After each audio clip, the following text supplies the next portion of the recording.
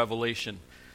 This is your first time with us or first time in a while. We've been in Revelation for a while, but we're only in chapter 4.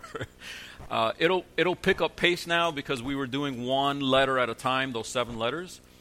But now we'll be taking bigger chunks, and we'll do all of chapter 4 today. Someone was telling me just this week that they were watching a sermon series that I think did 3 or 4 parts just in chapter 4, which is really easy because there's so much there. But I hope that we'll be able to get through it and see what God is communicating to us from Revelation chapter 4. So let's ask the Lord to bless our time in His Word. Father, this is Your Word. We want to recognize it as such. We pray that we would receive it with the authority that it has. We would receive it with the prayer that we need Your grace to live it out. Give us understanding and help us to live up to what we understand, Lord. Give us grace. We need it. And we pray it in Jesus' name. Amen. I don't know about you, but I like seeing behind the scenes footage or like the bonus materials, right, on that movie that you enjoy. Or you might enjoy a novel and then you hear an interview with the author. It gives you a deeper level of understanding of what's going on in that book or in that story. You hear from the director why they cut certain scenes, why they hired certain actors, and a lot of those things start to make more sense. If you've ever read a book for a class assignment and you read it and you're like, oh, this book, I don't know, I'm struggling. And then when you get to class and people are talking about it, you're like, oh, that makes a lot more sense, right? When people talk about what's behind it. I know a lot of my friends, before they even read a book, they investigate the author first so that they can get the background info before reading the story. And the reason why I explain that is because I think what we get in Revelation is a little different than what we get in a lot of Scripture. A lot of Scripture talks about the earthly things. Do this, don't do that. Here's what God wants in your life. Here's what you're experiencing in life. And then Revelation peels back the curtain and shows you the behind the scenes. It's like the bonus footage of the Bible, so you can see what the director is up to, the decisions that the director is making. And then when you see that behind the scenes, you can watch the movie or read the book and go, I get why this chapter is there. Your life is a story. Our worldly or world existence in this earth is like a grand play happening, scene by scene. We're all actors, we're all players. What we don't see is what lies behind the curtain oftentimes. We forget that there's something behind the curtain. Not just something behind the curtain, but someone behind the curtain. Not just a bunch of people running around with little mics and clipboards and making sure people are standing on the tape, right, where they're supposed to be, but one person that directs even those people. That's our Heavenly Father. And that's why Revelation is so weird, because when you pull back that curtain, it's just not normal earthly things going on. You've got angels, you've got things that are hard to describe with regular earthly terms, but the attempt is made anyway. And so you've got beasts and dragons and angels with 1,000 eyes all over them. Weird stuff, like I told you before, it's difficult to draw it out. You're not supposed to be able to make a painting of these scenes in Revelation, but you're supposed to let the words have their effect on you, understand what those symbols mean to communicate something important about your life. And when you look at your life as only what's in front of the curtain, without the perspective of what's happening behind the curtain, like if your life has no director, like if your life has no production team, like if the scene that you're in, it might be a difficult scene, it might be a scene of suffering, but if you're not mindful of the director and the behind-the-scenes stuff, and that's all that's in front of you, that is a dismal outlook on life. And I tell you, even the scenes where things are going pretty well, that's when we can be most distracted. Right? When you're in a tough scene, you're like, oh, there's got to be a director. But when you're in a good scene, you're like, who cares if there's a director? And that could be even a more difficult place for us. Well, Revelation chapter 4 starts the rest of the book. What I mean by that is you kind of have these 3 movements early on in Revelation. Movement 1, he saw a vision of Jesus. You remember that? And it was kind of weird. right? He has the sash and the wool hair, and his face is shiny. You can't even look at it. It's like staring into the sun. This grand vision of Jesus holding 7 stars going, I'm in charge of my churches, right? Then the next thing you get is 7 letters to 7 churches that Jesus is in charge of. So that's in front of the curtain. So he peels back the curtain. Here's this grand picture of Jesus. Then goes in front, and it's like, here's what's happening in these individual churches, the scenes that they're particularly in. They're battling persecution. They're battling heresy from inside the church. They've got sin happening in the church. One church is lukewarm. They're going to be spit out. And you've got all these different situations. And then the question comes, okay, Jesus is in charge of his churches, but what about kingdoms, nations, wars, diseases, viruses, politicians, politics, culture? What about all the stuff outside of the church? And then Revelation 4 goes, that too. That too. God is above all things, including those things that seem out of your control, including those things that are outside of just the 4 walls of what happens in the church. Check out just the first verse in chapter 4. You'll see how it kind of switches scenes. He just finished these 7 letters to these 7 churches, very practical, hard-hitting, asking them to endure, charging them to persevere. And then chapter 4, verse 1, John writes, after this I looked, and behold, a door standing open in heaven. So there's the curtain, so to speak, open, a door that's normally shut. You don't get to see this. We don't have the rights to go back here. You don't have the pass, right? The VIP pass to go back there. God is giving him a momentary pass to see this heavenly scene, to give him a perspective on the earthly scene. That's what we need. He sees a door standing open in heaven. And the first voice, that's the voice he heard back in chapter 2, verse 12. Don't worry about that. There's nothing on there anyway. The first verse, that voice, was Jesus' voice. Okay, so we can assume this is Jesus continuing to reveal things to him, which I had heard speaking to me like a trumpet. Probably just really loud. Right? Said, come up here, and I will show you what must take place after this. So from chapter 4 on, we're getting the behind-the-scenes look as what's going to transpire on the earth between Christ's ascension and his return. Okay?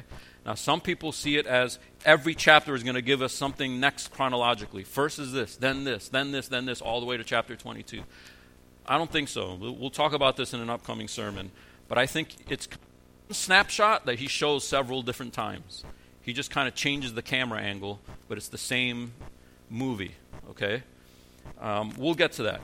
But what we see here is Jesus inviting him behind the curtain or through the door. Come up here, and I will show you what must take place after this. What's going to happen going forward? At once I was in the Spirit. Some translations might have Spirit small s, meaning this was sort of an out-of-body thing. Or, ESV has it capital S because it's in the Spirit of God that he's transported. Either way, he's taken to this room. And he sees this place that is not normally visited or seen. At once I was in the Spirit, and behold, a throne stood in heaven, with one seated on the throne.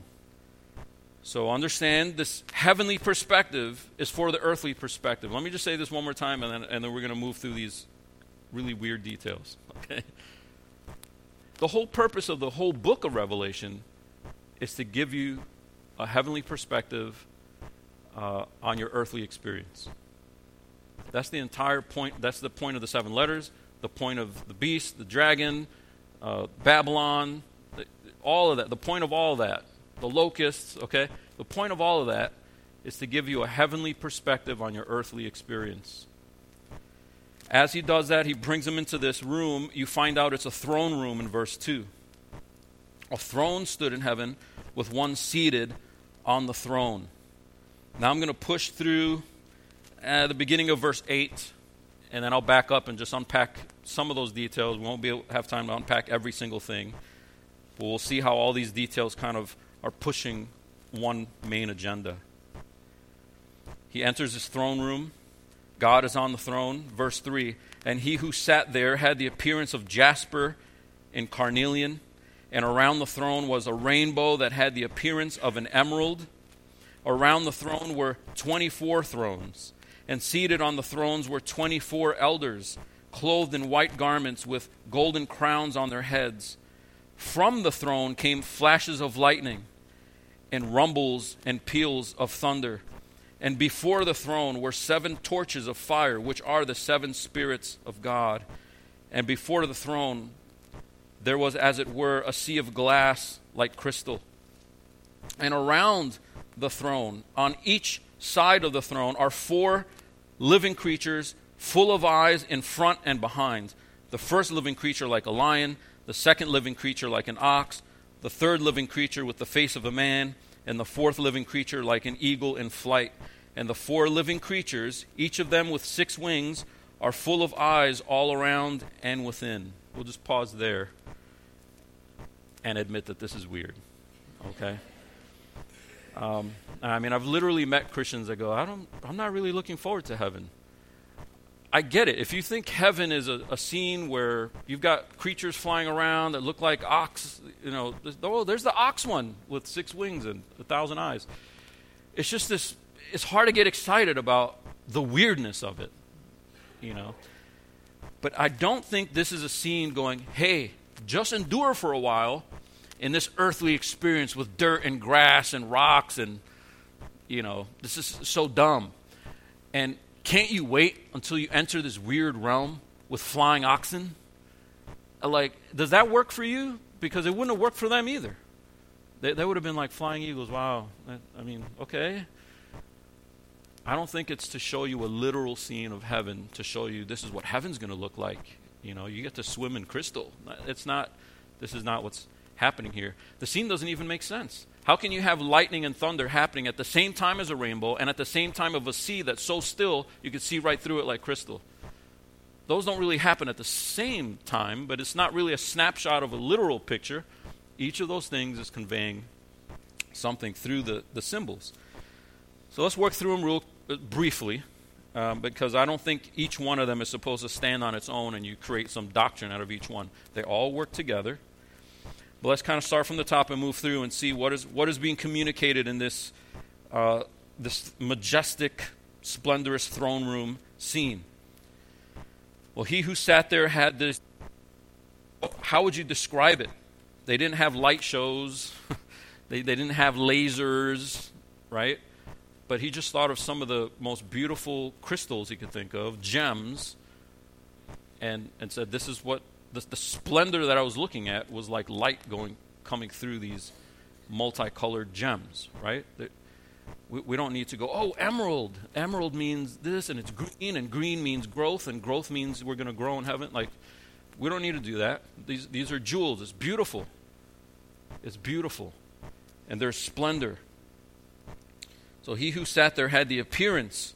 He didn't say, I'm looking at actual jasper. He's searching for words that can help describe the splendor. The appearance of jasper, the appearance of carnelian, and all around the throne was a rainbow that had the appearance of an emerald. How can a rainbow be an emerald? This doesn't make sense. I don't want to read anymore, right? But if you allow symbols to be flexible, you can go, okay, the rainbow was real green, It's like the purity of an emerald, the brightness of light coming through an emerald. We don't have to press it beyond that. But he's describing this pure, beautiful scene. And it might be echoing creation themes because you've got the sea coming up, which brings us back to creation. We'll get to there in a second. Rainbow is sort of a new creation theme because the importance of the rainbow, as you remember, was Noah and his family coming out of the ark. Judgment transpired. They were saved through the judgment, and now they're going to start this sort of new earth, right? And so rainbow kind of echoes back to God being in charge of judgment, protecting those who he doesn't want to experience that judgment, and being in charge of this new creation, this whole new earth. Verse 4, around the throne were 24 thrones, And seated on those thrones were 24 elders, clothed in white garments with golden crowns on their heads. Okay, who are these guys? Why are they important? On one sense, I don't know for sure. I don't know for sure. But I'm going to give you what I think is the best assessment that I've seen, the best consensus from various commentators, and I continue to look at it. I think this makes the most sense. God is seated on his throne, so imagine kind of like this room, a square with four sides, and then you've got God on the throne, right? And then around his throne are 24 thrones, 12 and 12. And the number 12 is important through the whole book of Revelation. The multiple of 144,000, which we'll get to in a couple of weeks. The 12 tribes of Israel. How many apostles were there? 12. Do you remember in the book of Acts, which is Luke's second volume, just press in just a little bit. Some of you know, I don't remember that. That's okay. Go back and check it out. The book of Acts, you remember Jesus ascends. The disciples are like, what? And then an angel comes down and, why are you staring into heaven? Go do what you're supposed to do. Which was what? Wait for the Holy Spirit. The Holy Spirit comes upon them and they start evangelizing the whole world, right? So the angel tells them, why are you looking into heaven? Go do what you're supposed to go do. And they're like, okay. And the next thing we remember is they're in the upper room praying and the Spirit descends and they start speaking in tongues, right? But there's a little episode right in between there. After the angel's like, go do what you're supposed to go do, and before the Spirit comes upon them and they go do what they're supposed to do, there's a little episode right in there where Peter stands up in front of all the disciples and said, we have a problem. The 12 apostles are down to 11 because of Judas' death. That's a problem. So who we got? Who do we got? You remember? And then they whittled it down to two disciples, and they cast lots like, Lord, you decide, and it landed to Matthias, who became the new 12th apostle. Okay? And then it goes to Pentecost. It's a quick scene, but here's what's lost on us, the importance of the number 12. That the whole point of it was, this kingdom of God will not spread throughout the earth if it's limping on an incomplete table. Okay? It's like Arthur doesn't have all his knights around the table. One of them's missing. I need that 12th guy. Why? Because 12 represents God's full kingdom. It did in the Old Testament. 12 tribes, right? 12 tribes represented God's kingdom. In the New Testament, that's represented by 12 apostles. This is completion. So I think the 24 thrones, and many other commentators think the 24 thrones with the 24 elders on them are maybe angelic representations of all of God's people, God's kingdom. They represent us. And here's some evidence for that. Why are they on thrones? Does God share his throne? Does Jesus share his throne? Well, not that prominent one in the middle, but you remember when we were reading the 7 letters, he's like, hey, if you guys persevere all the way, I'll give you the right to join me in reigning. That came up a couple of times. So who has thrones? God's people, God's kingdom. It's a kingdom imagery to sit on a throne. Who receives white garments? Believers. Who receives crowns? Believers. Right? So he's using all these symbols to show you these 24 elders represent believers. Not everyone on the earth, just believers. Who reign with God, who reign with Christ, and it doesn't feel like you're sitting on a throne. It doesn't feel like you're part of a kingdom, because when you look around you in your earthly existence, it looks like there's this big kingdom that you're missing out on, and you feel like you're getting a bad case of FOMO. Those of you older than 33 can go look that up later. But you're not. They're missing out. Because the real kingdom, the reigning kingdom, the one who's on the throne with his shared power and shared reign, is only for those who have the inside knowledge of what's going on behind the scenes. The director's cast, the director's people. So the 24 elders represent God's people, God's congregations throughout the earth. And the word elder is used because they had elders representing the tribes in the Old Testament, and elders are supposed to be in every church in the New Testament. So it's an appropriate term to represent God's church throughout the earth. They're seated on their thrones. They're clothed in white garments. They're given golden crowns on their heads. And from the throne, the big one, the one in the middle, the one that stands above all the other ones, there's flashes of lightning, rumbles and peals of thunder. Do you remember when God appeared to the people, his people in Exodus? And there's thunder and lightning, and it's crazy and it's loud, and they're like, whoa, Moses, you talk to him, and then just give us the cliff notes, debrief us after you go talk to him. And here you just have the elders sitting there on their thrones, okay with it. God's sheer power is able to be withstood by these because of their coverings in the white garments, because they've been brought into the throne room. So it's scary. He's fearsome, but not to the people that are brought in. And then before the throne were 7 torches of fire, which are the 7 spirits of God. We unpacked this, maybe 5 or 6 sermons ago, I think, where that represents the Holy Spirit connecting to Zechariah, and you can go back for that. So the 7 spirits of God is the Holy Spirit. And then verse 6, the throne, there was, as it were, a sea of glass like crystal. Real quickly, I talked to you about that creation theme. In the beginning, God created the heavens and the earth, but what was the earth like? A big ball of void, massive water, right? And then out of that dark water, he created order. But then sin happened.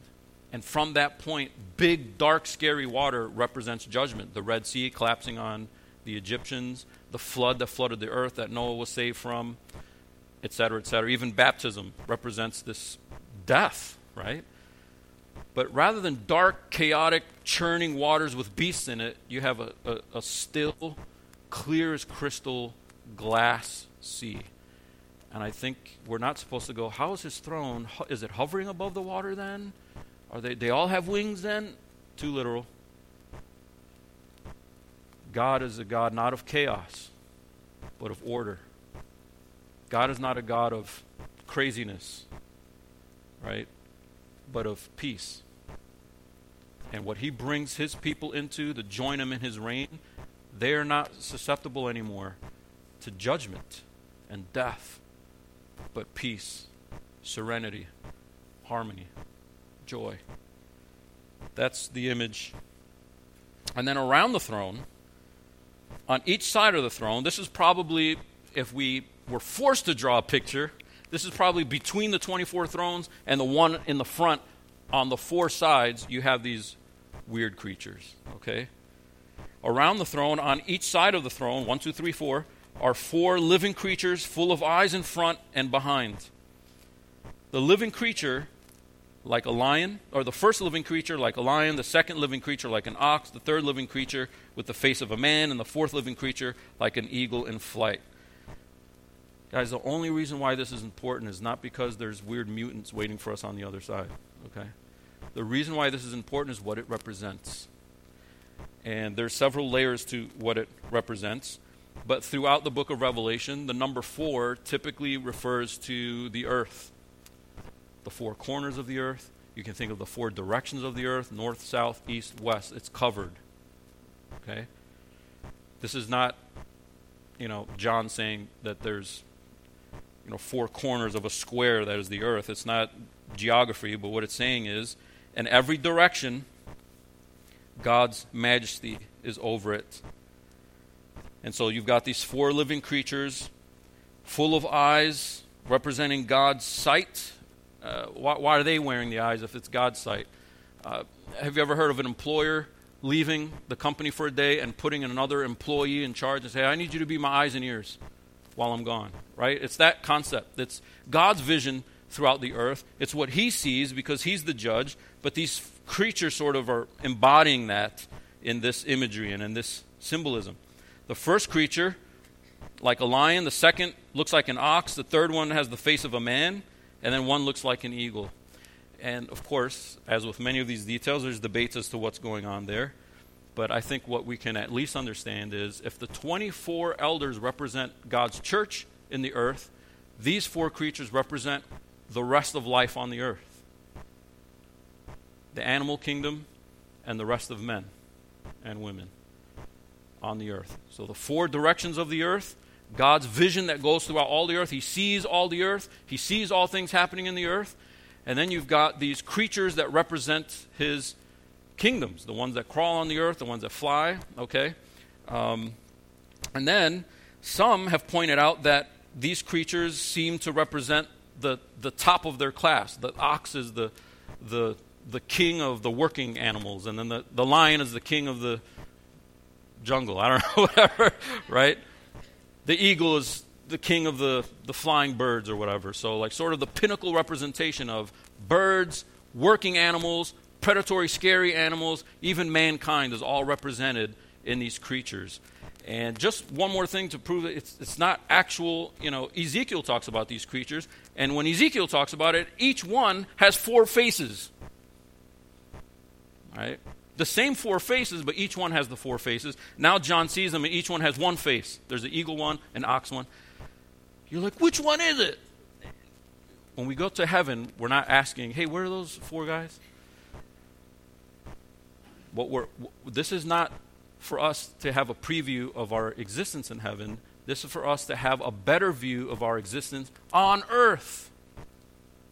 That's the point of Revelation. Not to prepare you mentally for what it's going to be like in heaven. It's to prepare you spiritually for what it is like now on earth so that you can make it to heaven. And that's a big difference. Why are there four living creatures? Because they represent the earth. Why do they look like these animals? Because they represent the earth. Why do they have eyes all over them? Because God's vision goes throughout the earth. It all ties together into one theme. So that God's throne doesn't just rule heaven. This description of emeralds and jewels, and the whole setup, it's a temple scene. And God's temple rules the earth. Okay? So this throne room is not just in charge of the little room that it's in, or big room that it's in, but it's in charge of all the earth. And then verse 8 leads us into the function of these creatures. What do the Psalms remind us? All creation sings praise to God. And so these four living creatures, each of them with 6 wings, that takes you back to Isaiah 6. So these might be representing seraphim. They're full of eyes all around and within, and day and night they never cease to say, Holy, holy, holy is the Lord God Almighty, who was and is to come. And whenever the living creatures give glory and honor and thanks to him who is seated on the throne, who lives forever and ever, the 24 elders fall down before him who is seated on the throne and worship him who lives forever and ever. They cast their crowns before the throne, saying, Worthy are you, our Lord and God, to receive glory and honor and power, for you created all things, and by your will they existed and were created. So now we get led. What's going on in God's throne room? What's going on in God's throne room is worship and praise. And what we see here is that the four living creatures that represent God's deserving praise from all life, from all creatures, and then he gets specific praise from the 24 elders that represent his people, his kingdom, and they fall down before him and they worship him who is seated on the throne. They cast their crowns before him, claiming that he's the one that's worthy. So here's what's happening in this whole vision, this whole scene. The heavenly perspective is necessary for us to have the right earthly perspective. Then what we see is that heavenly perspective is about the exaltation of God. The exaltation of God. So, when I'm playing out my scene, and I only think of it as me, myself, I'm the director, I'm in charge. This is about my life. It's the Truman Show. All eyes on me. I'm not a player. I'm the guy. That's my life. And then when things go wrong, it's very upsetting. My life isn't supposed to go like this. It's supposed to go like this over here. Change of perspective. I'm playing a part in a grander story. And for that story to be the best that it can be, if I have to endure something, suffer something, for that grander story to be even grander, I'll play my part. Why? Because my story is not about the exaltation of Lucas. My story is about the exaltation of God. What's happening in the throne room is supposed to happen on earth. And so we see the center of everything is God, but not just God detached, but God worshipped. God worshipped. God worshipped. Why? Because of, look at his attributes. He is thrice holy, holy, holy, holy. He is the Lord God Almighty over all things. He has power. He is omnipotent. He didn't have a beginning. He doesn't have an end. He is the one who was, he is the one who is, and he is the one who is to come. Now, theologians tend to park on the first and the third. He didn't have a beginning, and he doesn't have an end. But notice, in the middle, it's not like he disappears. In the beginning, God created. In the end, Jesus returns. In the meantime, I don't know. Y'all just figure it out.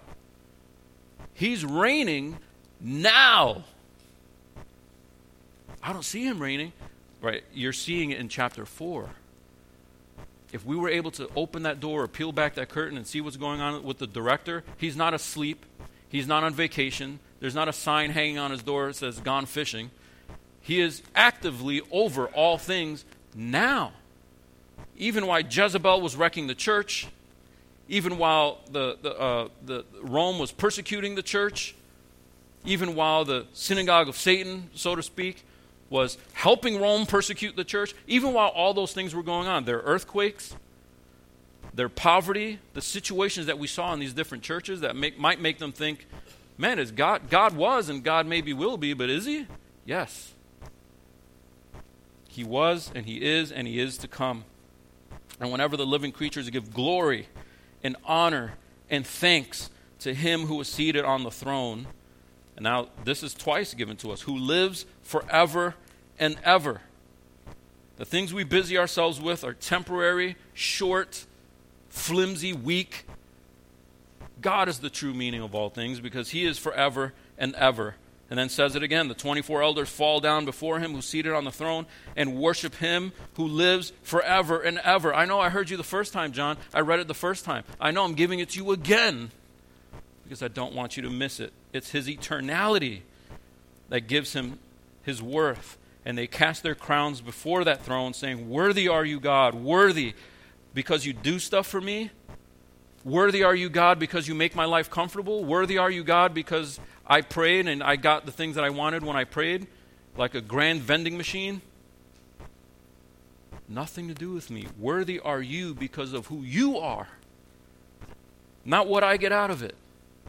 Worthy are you to receive glory and honor and power. For you created all things, and by your will they existed and were created." You may not be comfortable with all the things that he created. You may not like all the things that exist, but they all come from his hand. And this is why some people hate God. Because they want God on their terms. And the real God is not on our terms. His throne is way up here. He's above.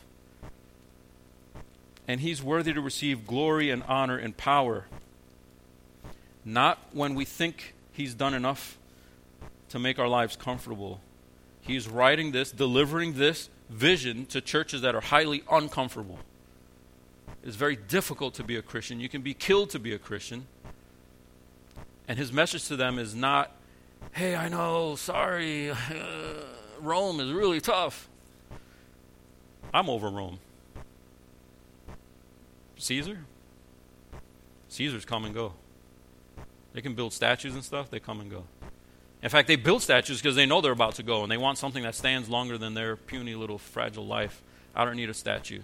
I stand forever and ever." You'll see that the credit is given to him in sort of this weird order in verse 11. He could have said, "You had the will to create things, and then you created them." But it does it the other way. You created all things, and then it gives us the reason behind it. Why did God create it? Because he felt like it. A Lucas translation. That's what it says. By your will, they existed and were created. That right there will transform your life if you let it. That right there will give you the heavenly perspective you need to live out your earthly life if you let it. All things that are created, all things that exist, they're created and they're there by His will. Now, we can get into His permissive will, His direct decree. At the end of the day, God is on watch. He didn't fall asleep, turned His back. Ooh, Satan did something. Oops. Even Satan is on God's leash. Goes as far as God lets him to go. All things are before Him. He is over all things, and that is the heavenly perspective we need. This exaltation of God above all things. Not just a God who's transcendent and different and detached, but a God who's connected to His creation because He brought it into being. God is involved. You'll notice this whole vision started out with the throne a couple times at the top, describing that this is actually a description of a throne room in verse 2. The word throne appears 38 times between chapters 4 and 22. 38 times. 17 of them are just 4 and 5. Throne, throne, throne, throne, throne. Now, a throne is not just a seat with a really high back that makes everybody in that room think of the majesty of the person sitting on the throne, but it's also a representation of their reign, right? Their reign. Anybody could build a really fancy chair and not be in control of anything at all. But what the fancy chair is intended to communicate is rule and reign. Deists believe in God. They just believe He's detached. That's the difference between a deist and a theist. Deists aren't like, oh, God doesn't exist. God exists. He's not paying any attention. He just spun the world into existence, let it go. Whatever happens, happens. Christians are theists because God didn't just create, throw it into space, and then sit back or go to some other multiverse and do something else, right? But He's actively involved. And all of the storyline, all of the whole movie is moving toward the climactic scene of pure worship, where all those who hate worship are put somewhere else. Here we have the scene to remind us of a few things, and I'll just make a few notes and then we'll close. These key terms that are used in this worship scene help inform our worship, even our congregational worship, okay? And I think for a long time, churches have debated about style of music, which I think misses the point. You have churches, we're a hymn church, and then churches like, we're a rock band church, right? And this does touch on that too, because I think sometimes churches that want to rock out for worship are trying to be cool. And I don't get that sense here. I don't get the sense that God's throne room is set up in a certain way to help the world, to help Rome feel like God's throne room is relevant. He doesn't care what Rome thinks about His throne room. See? And so there's this transcendent part of worship that we should try to have there, right? And so when we come and we worship, we're like, I'm not sure if I understand some of those words. I would never listen to that on my Spotify channel. Like, it just doesn't groove.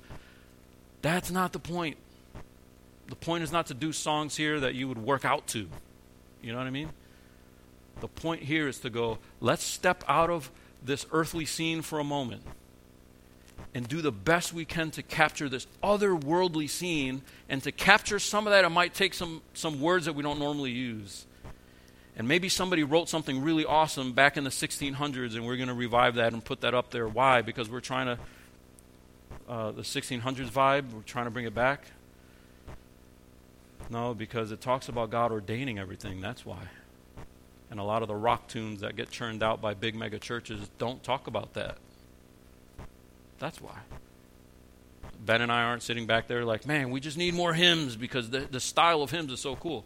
Not style, substance. Substance. If more modern music had more substance, maybe we'd get more modern stuff in there. And if you find stuff, please send it to us. But look at the focus. The focus is God. The focus is His holiness, His might, his eternality, that he is worthy to receive all the glory, all the power. The other thing that we can take away from this is not just how it informs our worship corporately and on your own, but it also helps us have the perspective that we need through trials, whatever you're facing. Those things that remind you of your mortality, that remind you that life is short, or that remind you that life is difficult. This is the perspective we need. What is life actually for? Whether you're a man, an eagle, an ox, it doesn't matter. What is all of life, creation, what is it for? It is for God's exaltation, whatever it takes to bring glory and honor to God. Left to ourselves, none of us gives a rip. We don't care. I don't care. So I'm not going to see a trial in my life and go, I love this trial. The verse that Ben brought up earlier from James. I'm having so much joy in this trial. Who does that? Who says that? Outside of a miracle of God. To change my heart from caring about myself to caring about God's glory. So then I go, okay, might this bring more glory to God? If I worship God, even though I'm suffering with this sickness, I still am a worshiper? That really chafes Satan. We saw that in Job, right? And sometimes that's the way of it. We don't always get answers. We don't always get answers for specific difficulties in our lives. Why this trial? Look at the 7 churches. How come that church had this and this church was poor and this church was rich? What's up with that? Everyone's got a different situation. And God doesn't necessarily come in and say, the reason why you have this is that, and the reason why you have that is this. And we'll just form a long line, or we're climbing up into Santa's lap. Instead of asking for gifts, we're just asking for specific answers to things that bother us. And we search for the Bible like, man, I don't have specific answers. We have one big answer, which is I'm the director, and I'm in control of all these scenes. Some of those scenes are very uncomfortable. But persevere, and you'll sit on the throne with me. Trust that when you open the curtain, it's not an empty director's chair. I'm sitting on my throne, ruling and reigning, and all you need to concern yourself with is worship. And let me take care of everything else. Give me glory and honor. And then when you conquer, trust me, one day you're not going to go, we did it, God, and give him a fist bump. You're going to take your crown and throw it on the ground and realize you were there the entire way. You brought me through. I crossed that finish line because you brought me through. You bring all things into existence by your sheer will. It wasn't because I was so awesome. And the reason why this entire scene is possible is because of that transformation that we need in our hearts. To think about the glory of God as something that we desire is to become a true Christian. And that heart change is what we talked about at the communion time. Christ taking over. And until that happens, we don't care. We don't care about what we were created to care about, which is the worship of God. We need Christ for that. We need Christ for that. And for those of us who are in, we need to remind ourselves that we need Christ for that. And so I want us to do that now as we close in this time of worship. I don't know I know what some of you are dealing with, but I don't know what everybody's dealing with and all the details because I don't have God's vision, right? But you take that before the Lord. You take that before the Lord and say, God, give me the heavenly perspective to deal with this earthly reality because I'm feeling crushed by it right now. And let God speak to you through this passage to say, it's not going to crush you. It's going to be tough, but it's not going to crush you. You're going to be a conqueror if you're in Christ. Let's pray. Father, we pray that whatever is waiting for us outside these doors, whatever challenge, difficulty, we may not be aware of it today. Maybe we find something out tomorrow it's hard. We pray that you would give us the perspective we need. Help us to remember who's sitting on the throne, who really is reigning and ruling and in charge. And God, we need grace to see it. We need faith to see it because we don't get the privilege of entering that throne room. But we do get to see it through John's vision. We do get to see it from your word, not just in Revelation 4, all over. And so as we close in this song, we pray that you would build this vision into our lives so that we care about the heavenly view of our earthly lives. We pray that others would take note of that we live for something much greater than what lies directly in front of us. We ask it in Jesus' name. Amen. Would you stand and we'll close.